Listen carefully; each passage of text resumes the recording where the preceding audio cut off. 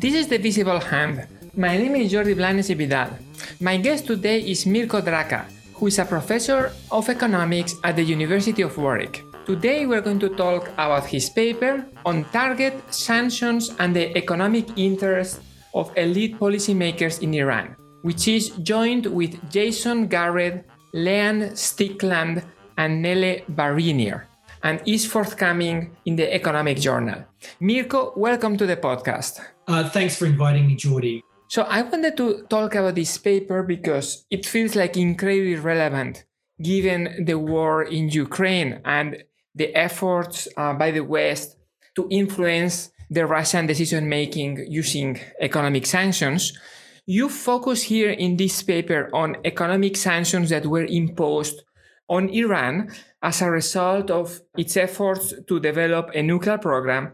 Can you start by telling us what is the main question in this paper? That is, we can go later into how you answer the question, but first of all, what is the question that you pose? Okay, so what we look at specifically in this paper is we try and sort of look at whether there was like a tangible incentive for elite interests, for elite policymakers in Iran to make moves, take steps to lift sanctions, right? So we want to look at the idea that we can track the economic interests of these policymakers through the Tehran Stock Exchange, through the stock market, and look at, as sanctions news evolved, as information about the potential lifting of sanctions evolved, did that translate into clear shifts in market value for firms affiliated with these policymakers? So the distinctive contribution of the paper relative to the rest of the literature would be, we tend to think about the costs imposed by sanctions, right? The GDP loss of sanctions or loss of revenue from, let's say, sales of oil. What we're looking at, in contrast in this paper, is at the idea of whether a carrot existed for the lifting of sanctions and therefore a specific incentive that was hitting the elites existed. So you mentioned at the beginning of the paper that a lot of the literature on sanctions, not necessarily by economists, but they are more like, if you want, qualitative or, not so serious quantitative studies looking at episodes in which sanctions were introduced and then some type of evaluation afterwards on whether they worked or not. Here, you're not looking at whether these sanctions actually change the behavior, but if you want a necessary precondition for the actual changing of the behavior, which is, was there an economic incentive for these actors to change their behavior?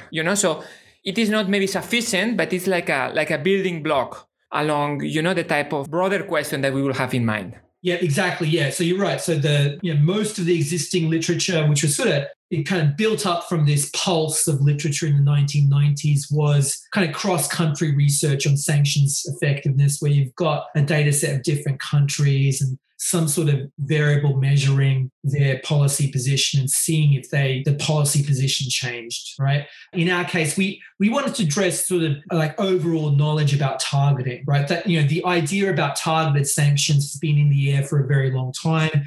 Every time we have some sort of big foreign policy episode where there's some sort of clear conflict between countries, we think about targeting. We thought that there needed to be sort of more information fleshed out about targeting, specifically, about specific magnitudes or specific variables. And as you said, the distinctive aspect of this paper is that we're trying to measure this incentive, right, in relation to the interests.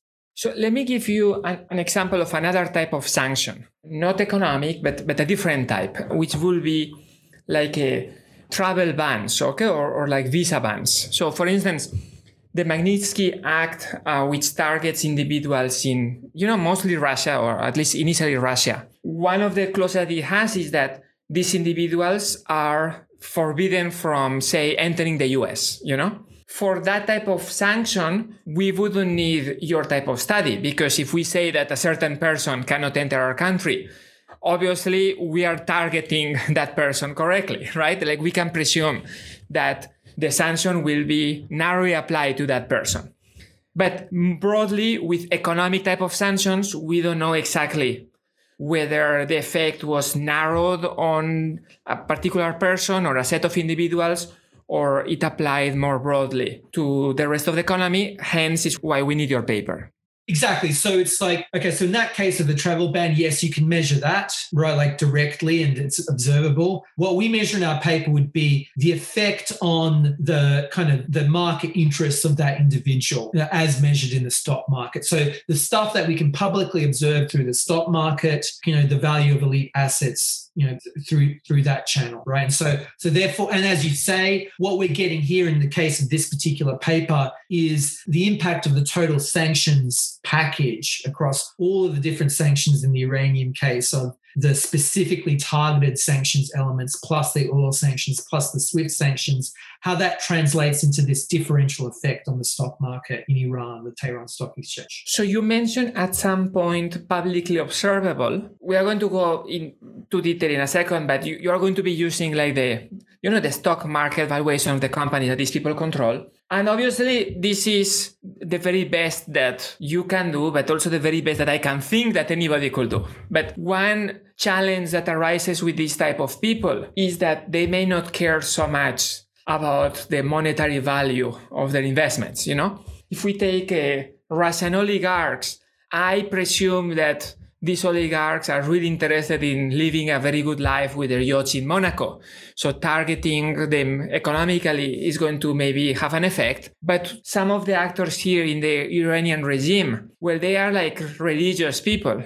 Maybe they don't care so much about material things, And in the utility function, it doesn't matter whether they make more or less money or whether they lose billions or not, because they have other type of objectives. And of course, that's going to be a limitation of your study, of any type of study that looks at these public observable things.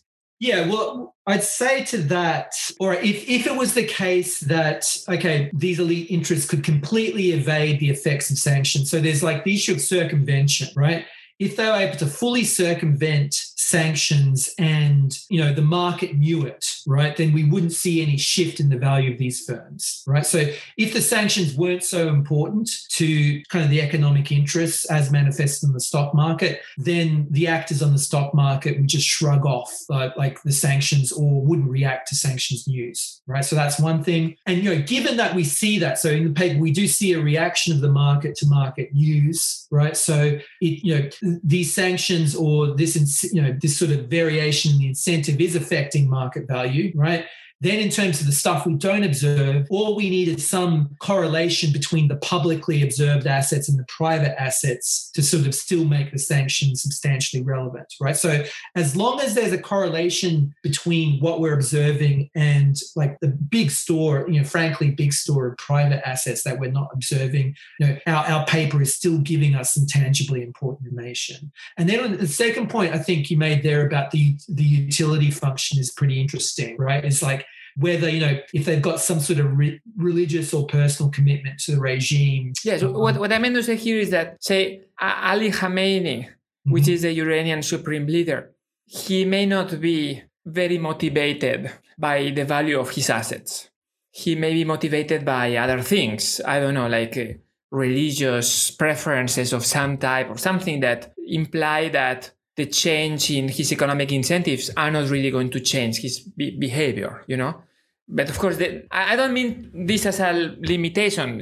Sure. You are still doing the best that you can do. Then whatever these people have in the utility function is difficult to observe, of course. As you said, it's like if we want to build up like a good body of evidence to design sanctions policy, we need all of these elements. So we need this notion of elite economic interests and how elite economic interests are affected. Then we need notions about regime stability, about ego rents. I think that's particularly important in the Russian case that we're seeing now, because it just seems like Putin's regime is particularly resilient, politically resilient, like to these economic shocks in ways that we just haven't been able to systematically understand. Like, how can you hit an economy with so many economic and military shocks, and it just seems like internal stability is not affected? But that's another topic for future research. So you talk about these economic actors or economic decision makers in the Iranian regime.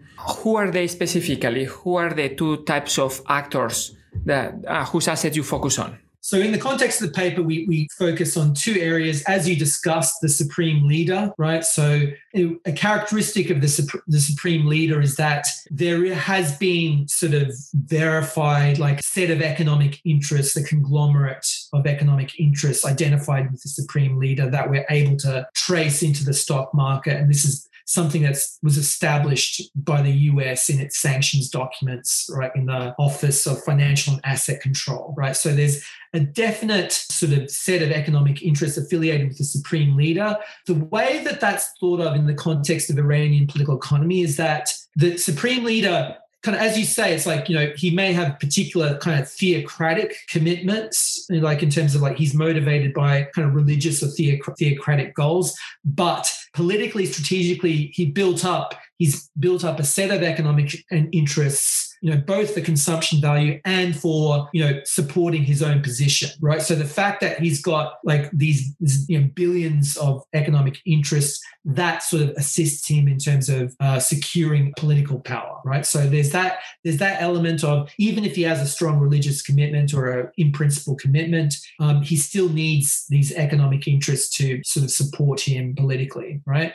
The second main group that we sort of focus on here is the Iranian Revolutionary Guard Corps. Okay, so this is not the military, but rather specific sort of the operational vanguard of the revolution, right? So it's in parallel to the military, the Iranian military. It looks a lot like the Iranian military. I guess it would be like an SS type organization in the context of kind of World War II Germany. Like that would be the closest analog I could see. And again, they also have strong economic interests, many rooted within the defense industries, rooted within the resource industries, right? So for an autocratic or authoritarian regime like Iran to operate, you need to have a lot of actors who are bought into the overall regime, right? And so this is something we see across authoritarian countries, is like these elite groups, they've got strong economic interests or kind of strong economic investments, both for personal consumption reasons of being rich and also to kind of maintain power and maintain regime stability, right?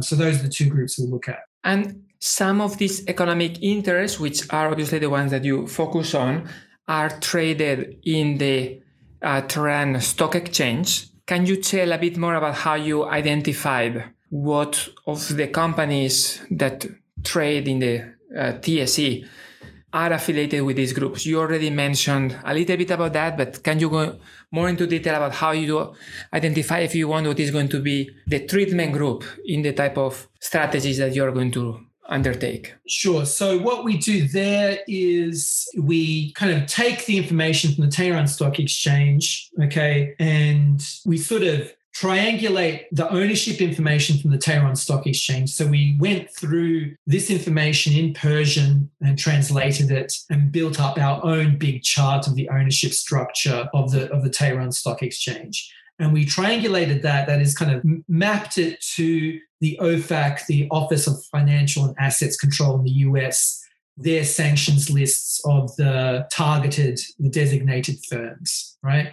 And then we trace that through the different layers of the Tehran Stock Exchange to get an idea of like all of the firms affiliated with the main sorts of principal elements of the business groups. Obviously, these companies, because they are trading publicly, they are going to be only partially owned by these economic actors. So there may be some other companies that are wholly owned and are unlisted. These ones you cannot do your study on. But as you said, if there is some type of correlation between the listed and the unlisted, we can extrapolate. Yeah, exactly. So in the paper, like in the context of the stock market, we've got sort of the direct targeted firms, and the less direct firms who are sort of strongly linked to so there's essentially like three types of firms. There's like the directly targeted, the indirectly targeted, so directly targeted on the stock exchange, indirectly targeted on the stock exchange. And then there's this whole set of what we would think of in the West as privately listed firms with privately listed economic interests, right? That we can't pick up, right? As you say, the usefulness of our study comes from the fact that we're still picking up a big fraction of kind of Iranian private wealth. And Secondly, as we've said, it's like, it's still going to be correlated. What's happening in that privately listed sector is still going to be correlated with what's happening in the publicly listed sector. Can you tell us now a bit about what are the shocks that take place over time, whose effect on the valuation of these firms that are owned by Khamenei and the Iranian Revolutionary Corps or not owned are? Like, tell us a little bit about the timeline of the negotiations for the removal of the sanctions. Yeah, sure. So the big kind of problem with any sort of stock market event study is market anticipation, right? So these actors on the market, they're looking for news all the time. They're looking to act on particular bits of news all the time to gain some sort of kind of market advantage, right? So what we're relying on here is unexpected news about the progress of negotiations, right? Or just in general news about the progress of negotiations, but particularly sort of surprising information, right? So the central kind of element of this that we use in the paper is the first big initial breakthrough deal achieved in Geneva in late November 2013, right? In that case, like that was, you can make an argument that was the biggest sort of breakthrough in Iranian and Western relations, and in particular US relations, since 9/11 and possibly since like the revolution in 1979, right? And as we document in the paper, there was a lot of skepticism about whether this was going to be feasible, right? Whether this would come through, right?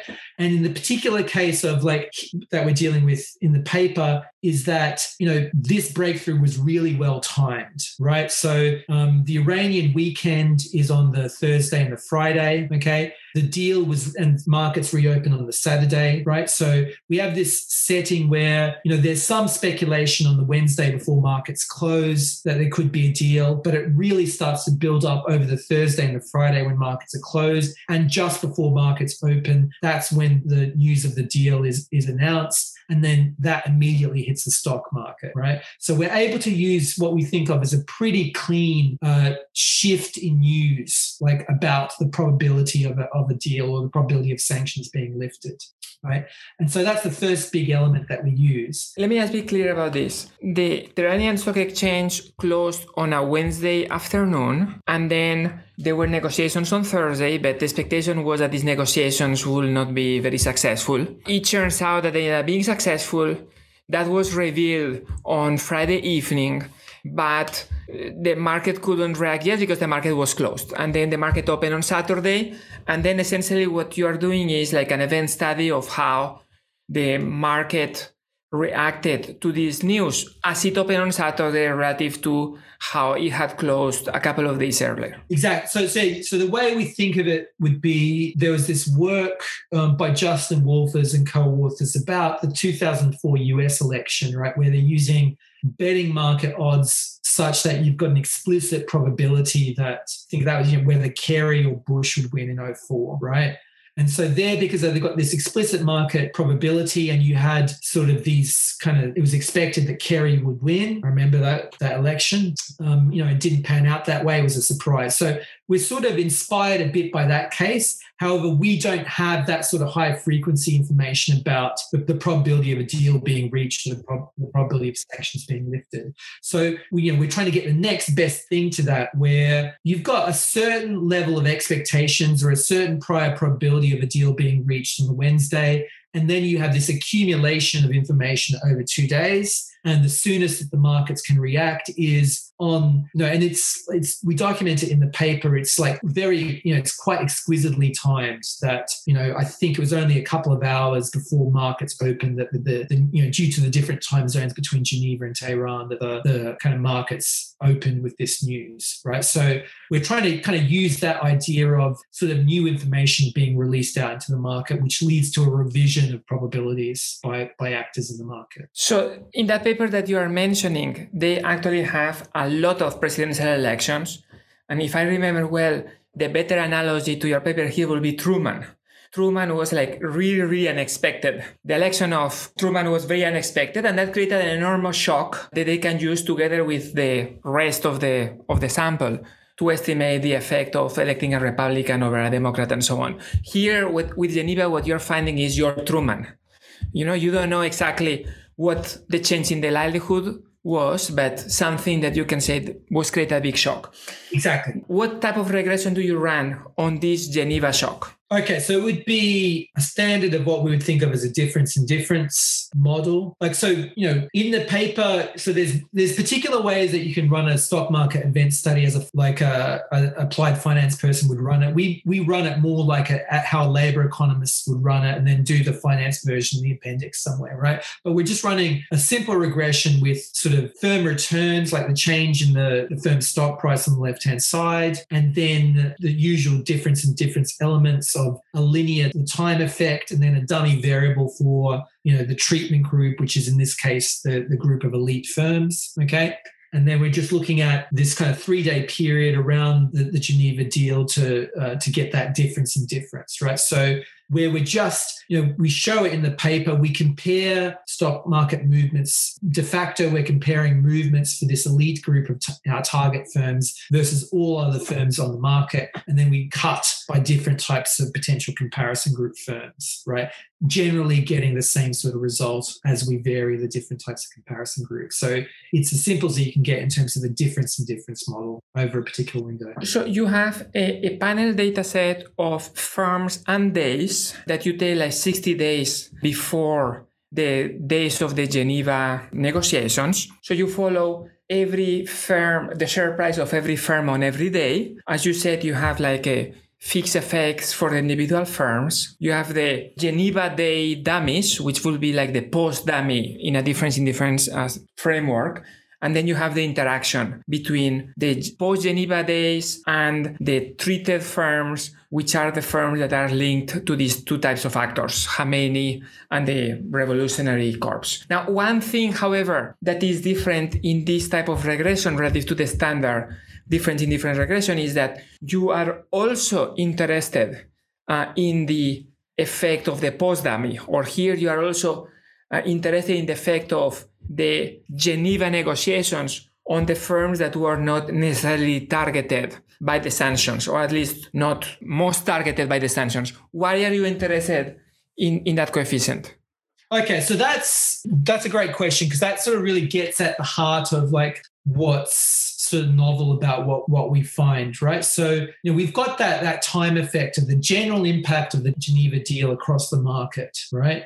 And so that's giving us sort of the benefit across all different firms in the market of the Geneva deal in terms of market expectations of the future value of those firms, right? So that's just this general lift in the Iranian economy across all types of firms, right? Whereas our kind of target times Geneva, our interaction terms, is getting at the additional lift that accrues to the elite firms, right? The differential benefit that they get from the potential lifting of sanctions. And that sort of gets to the heart of the paper, as we discussed before. The idea is to sort of get at the fact that there was a specific incentive for the elites and a specific differential incentive for the elites to perhaps make moves to contribute towards the lifting of sanctions, right?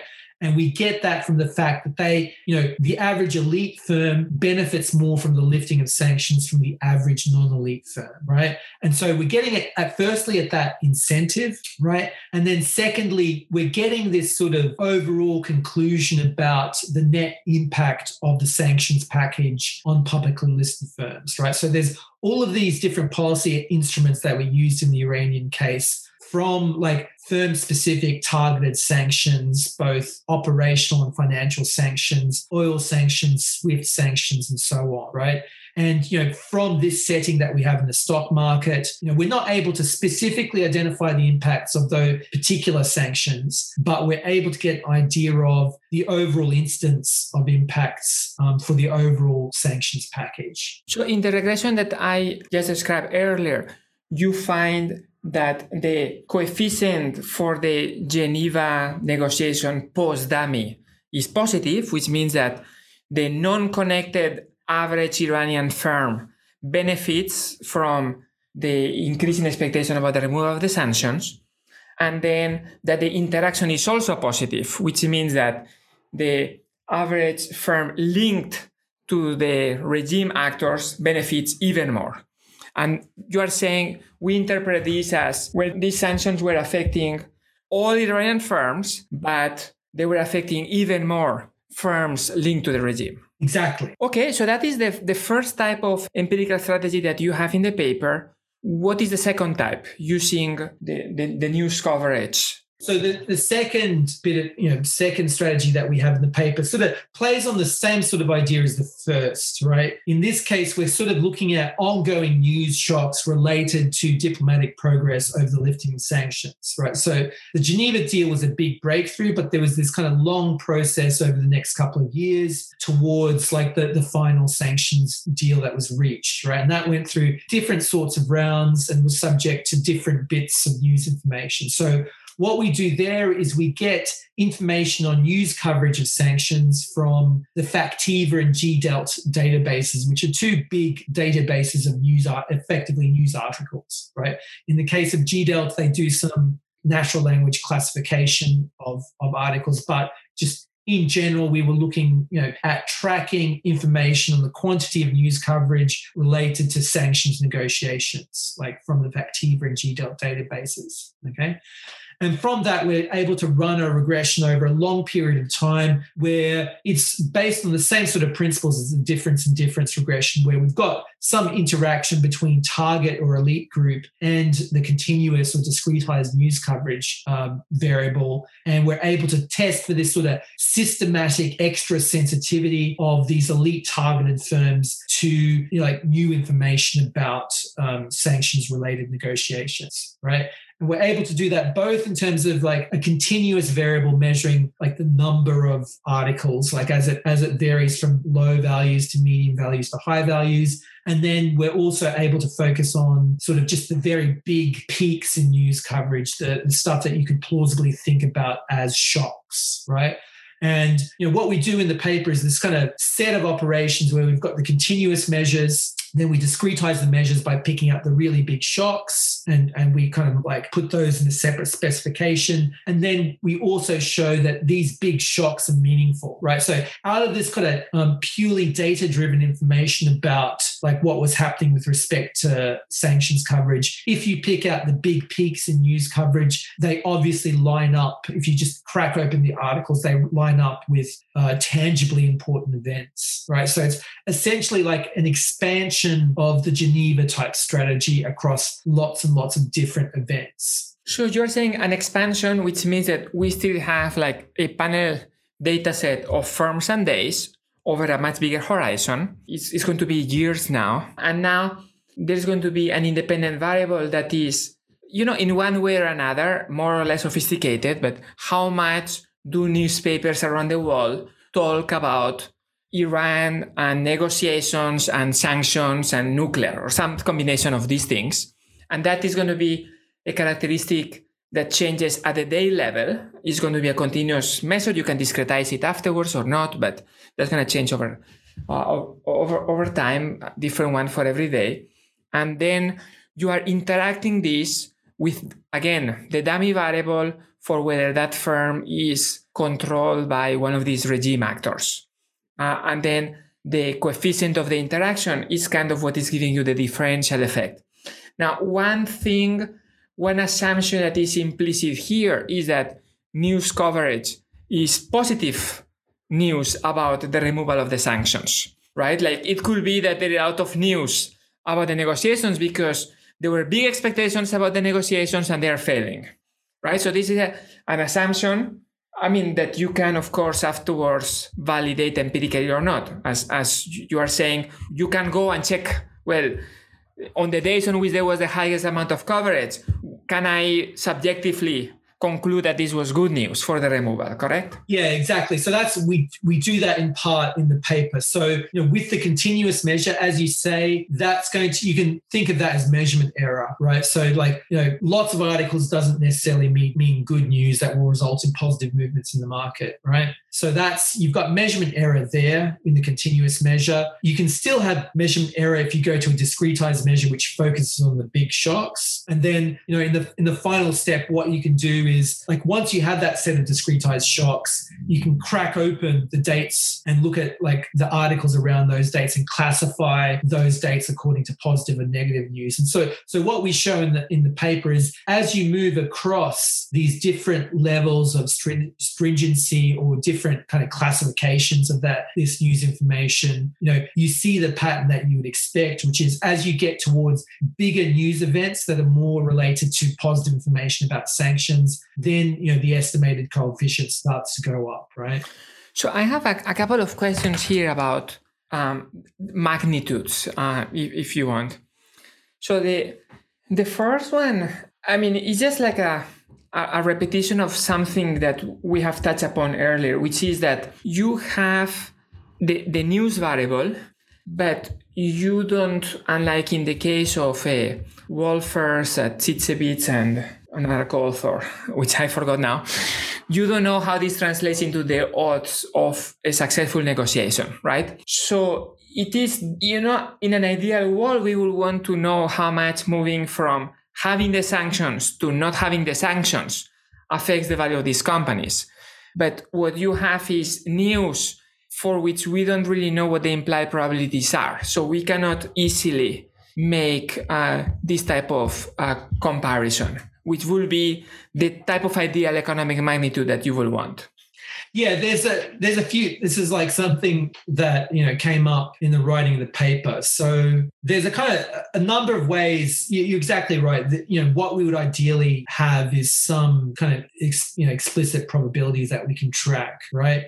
The way we thought about this is you can do it in a number of different ways. Like we want to think, like how economically coherent is like what we're picking up, how economically coherent is it, and like how economically important it is, and is it realistic, right? So that's, I guess, what I mean by coherence. So we do a number of different comparisons in the paper. So we establish that the movement that we see is like a big movement for the market. Like in terms of the day-to-day kind of variations in the market, it's in the upper end of the tail. So it's a big movement, right? So the sorts of effects that we see, 1 to 2%, in the aggregate market, if you've got investments in the FTSE in the UK, like 1 to 2% is a big day, right?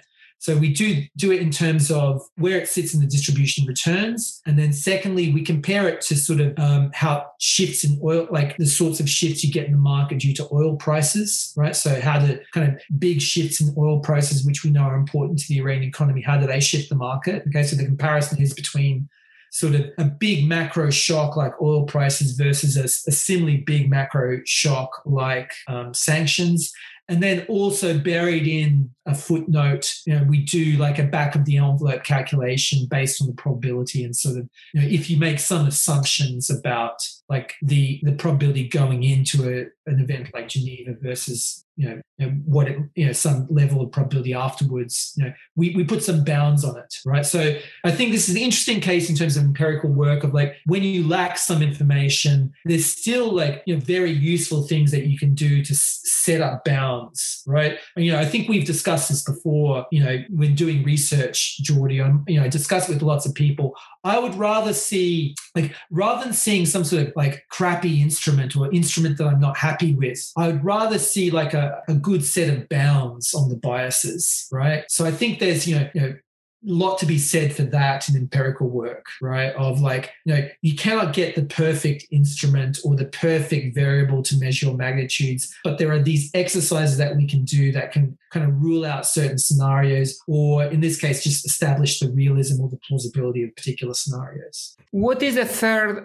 piece of empirical evidence that you use in the paper? This is now about the potential reintroduction of the sanctions rather than the removal of the sanctions. Yeah, so the interesting thing is, most of the paper is, revolves around news about the lifting of sanctions, right? But the case of kind of Donald Trump being elected in 2016 kind of gives like a symmetric movement the other way in terms of, his stated sort of antipathy towards the Iran deal. He didn't like the Iran deal. So, what we see in the case of Trump being elected in 2016, which also occurred in a way that was timed, that coincided with the opening of the Tehran Stock Exchange after a couple of days off, is essentially a mirror image of the Geneva deal, right? Of this kind of big shift in expectations about the sanctions environment for Iran going into the future, and therefore this strong market reaction, right? And in the paper, we sort of document that quantitatively, and we find that it kind of lines up as something very similar, a symmetric opposite response to what we see in the case of Geneva. So same type of regression, panel data of firms and days. Now the shock at the day level is the unexpected election of Donald Trump as president of the US, who was opposed to the removal of sanctions. And again, the interaction between target firm and that time shock. And there you find that the coefficient is negative rather than positive. Exactly.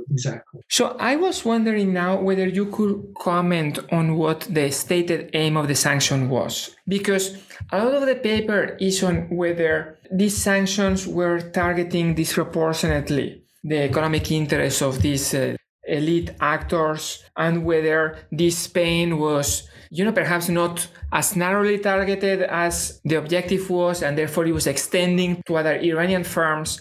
But I presume that there is no document in which some American official wrote something along the lines of, we are going after the firms of Ali Khamenei because if his stock portfolio goes down and he cannot save for retirement, he will have to come and negotiate with us. Now, if this document existed, and the American official did not add any other objectives, I can see how it is important to evaluate whether Ali Khamenei was narrowly targeted. But if that is not the case, it is possible that these sanctions had several objectives. One of them was, of course, to target Khamenei, but maybe the other one was just in general to make Iran poorer, just in general, to put pressure on the regime or to incite some type of revolution or whatever that will maybe lead to a different type of negotiating partner through the regime change or some type of pressure. Another way of saying this is that maybe the bluntness that you find in that other Iranian firms are also affected was a feature and not a bug of the sanction regime. Yeah, that's a good point. So you're right in saying that so the way I see it is that there's some episode of international conflict between countries starts, okay, and it starts with rhetoric about targeted sanctions, and we want to harm the bad guys and not harm the good guys, right? And we start off with that rhetoric, and steadily, sanctions are introduced, kind of more sanctions are increased, and we sort of kind of continue sticking to that rhetoric. But there's some point beyond which, like, as you increase the sanctions, you're increasing the sanctions in such a way that, the instruments that you're using are much more blunt and are more likely to have these impacts on the sections of society that you don't want to impact. And it's at that point that I think kind of policymakers start to lose track, right? So they're focused on increasing pressure. They're less observant of the impacts and the distributional impacts, right? And so I think it is a case of like, it starts to become a feature rather than a bug, as you say, but it's not a fully conscious decision within the policymaking establishment that they're going to do that, right? There's this, feeling of a need to increase pressure. What is the next step to increase pressure? As we're proceeding across these steps to increase pressure, we're not necessarily looking at like measuring the distributional impact of every step, right? And that's where you might take some sort of wrong turn in terms of bluntness, where you have this big increase in bluntness, which sort of, you reach some sort of tipping point where it moves from being sort of reasonably well-distributed impact with like relatively strong impacts on elites and to the point where you're getting kind of really uneven impacts, which are starting to hit the non-elites proportionally more. So I have another question in terms of the aims of the sanctions. So throughout the paper, the interpretation that you give to the sanctions trying to narrowly target the economic interests of Khamenei and the Revolutionary Guards are from like a negotiation perspective. So the idea that you have in mind mostly is that if Ali Khamenei loses money because his companies become less profitable, he's more likely to be inclined to negotiate a pause to the nuclear program in exchange for the sanctions being removed. But my understanding from following the debate about the sanctions on Russia is that this is not necessarily the only objective of the sanctions on Russian companies. An additional objective, again, in the case of Russia, is to cripple the ability of Russia to conduct its war effort. For instance, if we target a company that makes tanks, then Russia is going to have less tanks to be able to invade Ukraine with, Is it possible that Khamenei is using these companies to help develop Iran's nuclear program, and that the objective of the sanctions is simply to take out from him the tools to follow, this objective effectively? So this interpretation wouldn't mean that your regressions are wrong, or even that you're not identifying some successful targeting, but simply it's a different interpretation about what these American actors were trying to achieve. Okay, so there is a small set of firms that I think we exclude them in most cases, which are actually like firms directly involved in helping to build nuclear facilities, so mining firms, right? So we can, to some extent, we can identify those firms that are directly related to the nuclear program, right? And they get hit by sanctions, and they don't overlap with like the Supreme Leaders conglomerate, right? That's a kind of separate group of firms. And then in general, in terms of, okay, so Iran's capacity. So, by hitting the IRGC, the Revolutionary Guard Corps, the sanctions aren't necessarily hitting Iran's overall capacity to threaten international security. Is that what you mean in this case, Jordi? So companies that are involved in mining, that will be the analogy of Russian companies that make tanks. So you take them out, but I don't know that we, from our desks, in Britain, can identify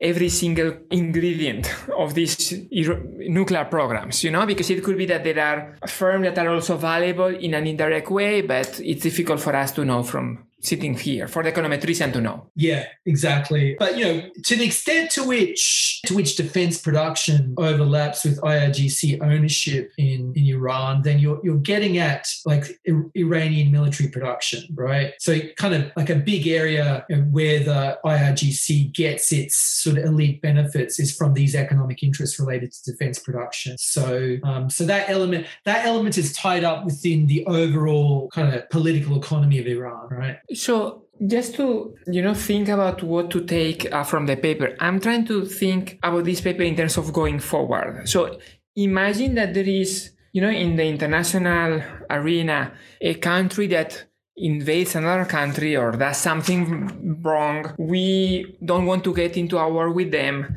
but we want to somehow stop that type of behavior. What does your paper tell us about how we should think about these economic sanctions? Okay. Of course, the best case there is Russia and the Ukraine at the moment, right? So, what I think our paper offers for the current kind of Russia-Ukraine crisis or the Russian invasion of Ukraine, it is a map for how you can evaluate a big chunk of the economic sanctions, how you can evaluate it in real time, right? So the ideal ingredients for doing this sort of real-time mapping would be comprehensive kind of daily data or even sub-daily data from the Moscow Stock Exchange, ownership information about the conglomerates, in particular how they're related to specific elite interests, and then also the sanctions information that would come from the US OFAC office and other international sanctions offices, right?